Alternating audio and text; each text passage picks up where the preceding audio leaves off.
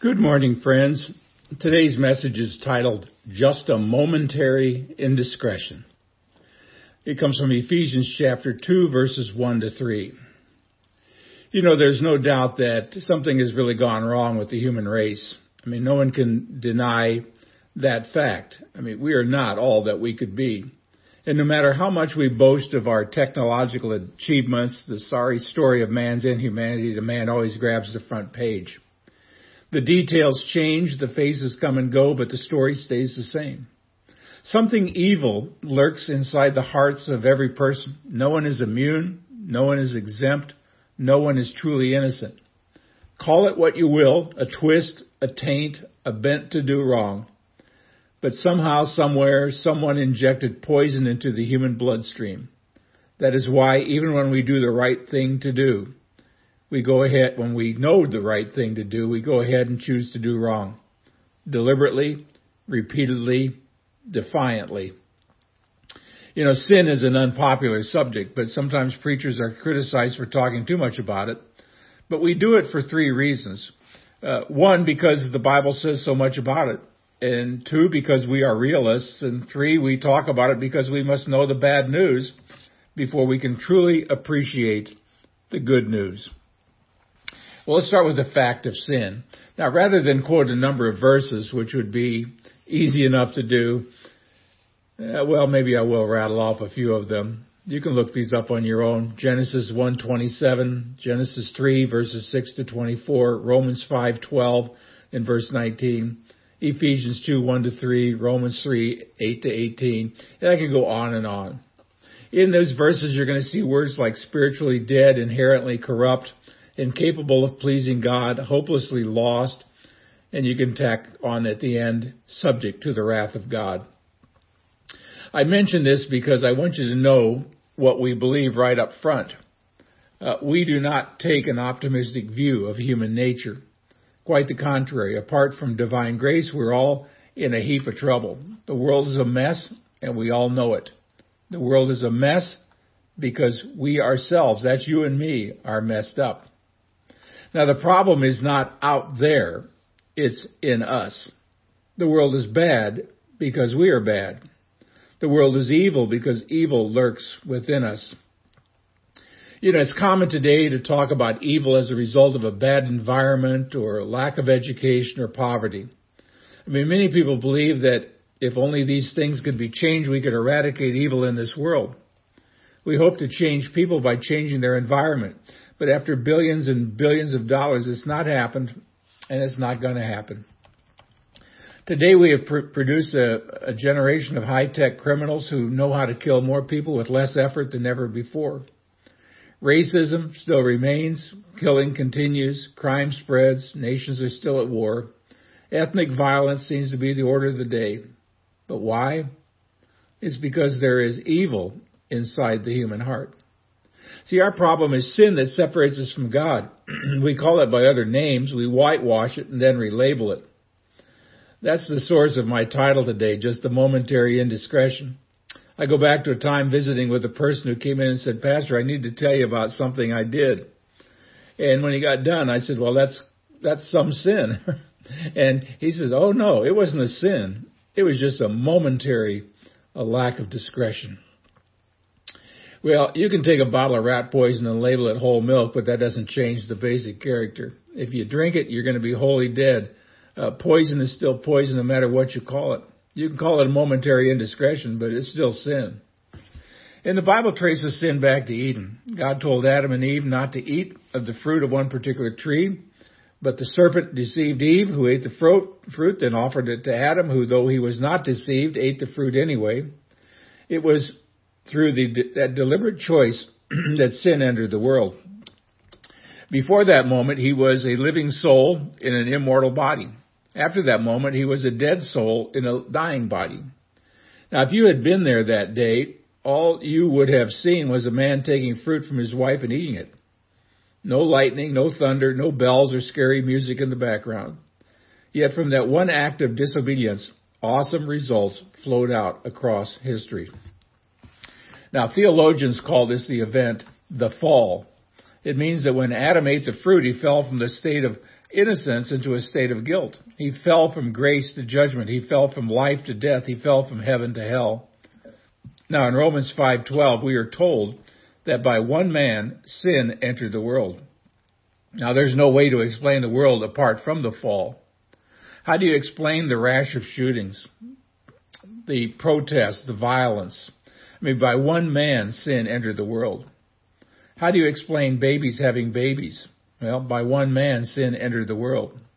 How do you explain the racial hatred and ethnic violence today? Well, by one man, sin entered the world. How do you explain rampant divorce and broken homes? By one man, sin entered the world. All of the hatred, the greed, the violence, the competition, the injustice, fraud, killing, wanton bloodshed, where does it come from? And why can't we change human nature? Well, again, the answer is simple. By one man, sin entered the world. Now, you might be asking, what does all of this have to do with you and me?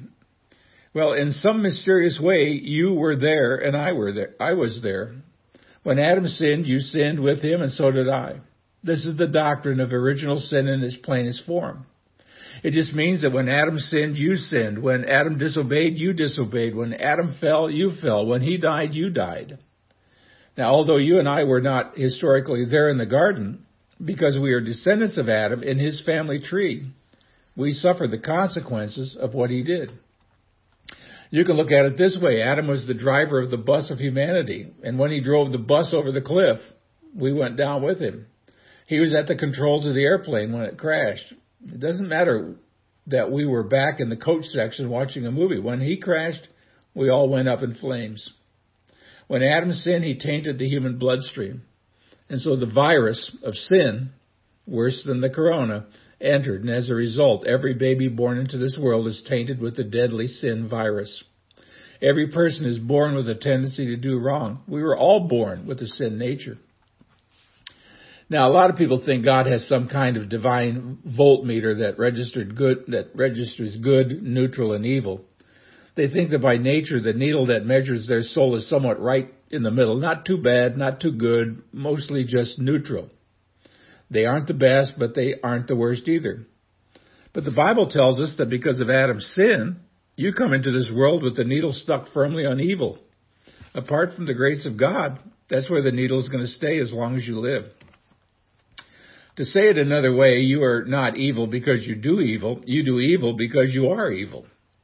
Your basic nature is corrupt, it's depraved, that's your inheritance from Adam. You were born living on the wild side. You were born with a minus on your record. You turned the wrong way back in the garden, and all your life you've been going the wrong way.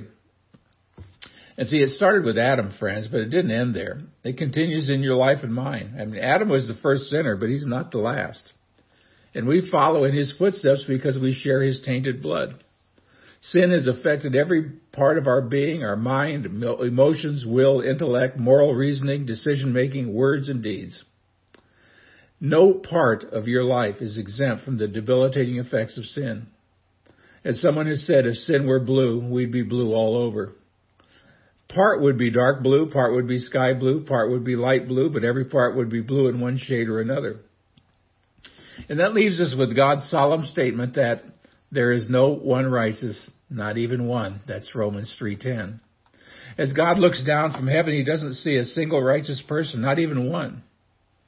You might think, well, how can this be? How can God look down at nearly 8 billion people and not see even one person whose life pleases him? Isn't this kind of an overly harsh judgment? Well, the answer is that God judges us according to a different standard than the one that we use. Now, most of us grade on the curve. That is, we look at our neighbor and say, well, I'm not as bad as he or she is. Or we compare ourselves with someone who we know at work who makes us look good by comparison. But friends, God doesn't judge that way. When he looks down from heaven, the standard he uses is his sinless perfection. He compares us to his own perfect holiness, his own perfect love, his perfect wisdom, his perfect justice. And compared with God's own perfection, there's no one who comes close to being righteous in his eyes. Well, where then will you find a righteous person on this earth? In Brazil? No. Cambodia? No. Japan? No. Malaysia? No. Turkey? No. Israel? No. America? No. Would you find a righteous person in Congress? Well, you got to be kidding. Well, how about Branson, Missouri? Forget it.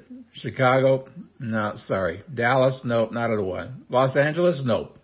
I mean, is there anywhere on all the earth where we could find a truly righteous person? The answer is no. From God's point of view, there is not a single righteous person in the entire human race.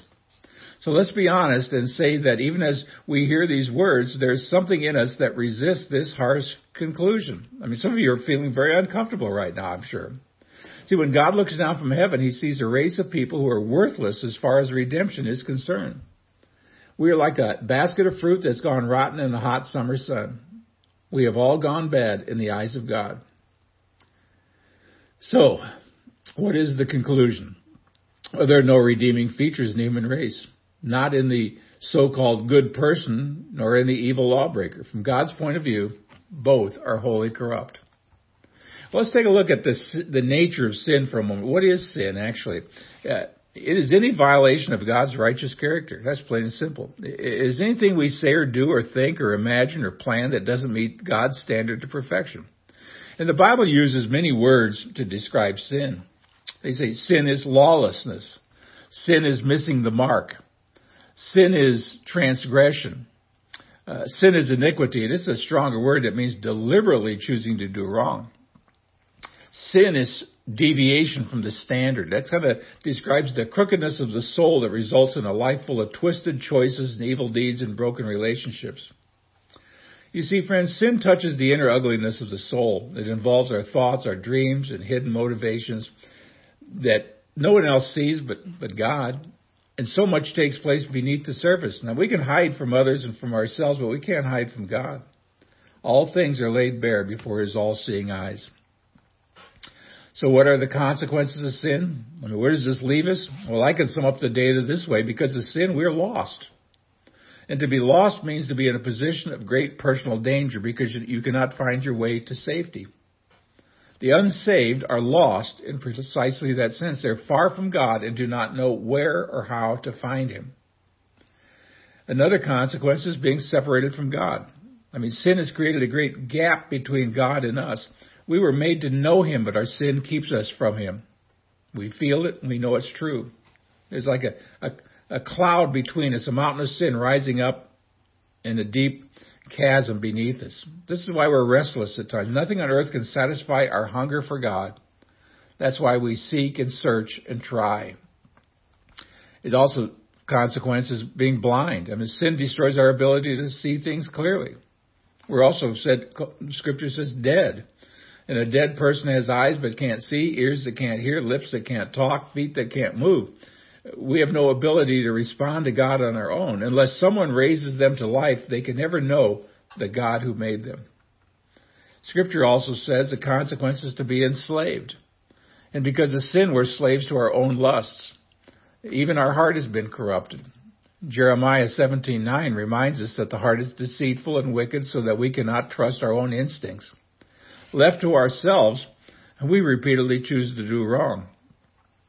Some of you may remember the old cartoon character Pogo. He once said, "We have met the enemy and he is us." That's us. See, God says, "Thou shalt not," but we say, "I think I will." And then we hate ourselves afterwards. Why do we do that? Because we're enslaved to sin. And we're helpless. That's the logical end. A person who's lost or separated or blind or enslaved is truly helpless, trapped with no hope. So hope and help need to come from somewhere else. In the Christian version of Alcoholics Anonymous, they talk a lot about the famous 12 steps. The first step goes something like this. I admitted my life was out of control and I was powerless to change my situation. The next step involved admitting that you need God's help to return to moral sanity. And the third step says, I turned my life over to God, humbly asking for his help. And on it goes to the 12 steps of complete moral reformation. Now, friends, that whole process is based solidly on biblical truth. Those who've been in this program will tell you that the first step is the hardest and the most crucial. Until you face the bad news about your condition, you cannot truly and totally turn your life over to God and ask for His help. And the same is true for all of us, no matter what our personal issues may be. Sin has left us powerless and enslaved, totally unable to save ourselves until we admit that our lives can never really change. So here's the bottom line. You were born in sin, separated from God. You're dying physically and dead spiritually, and you're responsible for every sin you've ever committed. You're in big trouble. Unless someone steps in to help, you can never be saved. Well, next week's message is going to be a little more positive because we're going to talk at length about who that someone is. But for the moment, let me say that Jesus is the only one who can take away our sin, and we say thank God for that. At one point in His ministry, Jesus said that He did not come to call the righteous, but He called, guess who? You and me, sinners, to repentance. Did He mean that some people did not need to be saved? No, for all have sinned and come short of the glory of God. He meant that only those who realize their sickness will get the help they need. So, friends, do you feel your need for God? Do you admit that you are a sinner? Do you agree with God's estimate of your desperate condition? If you are, you're an excellent candidate for salvation. If you don't agree with what I've said, nothing else I will say will matter one way or the other. Now, like many of you, I've had friends who've undergone chemotherapy. For some, it's a very unpleasant experience indeed, and I don't know of anyone who takes chemotherapy for the fun of it. You take it because the doctor says if you don't do it, you're going to die. So you take it as the only available remedy. See, if sin is the cancer of the soul, then the gospel is God's divine remedy. In fact, it's the only remedy for sin. So let's wrap up this little message with two thoughts. One, we must face the truth about our own condition. And until we do, we cannot be saved.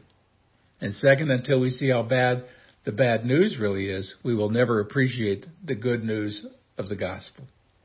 May God help us continually to see ourselves as we really are and to continually run to the cross as our only hope of salvation. Until next week, see the vision, live the mission, and feel the passion.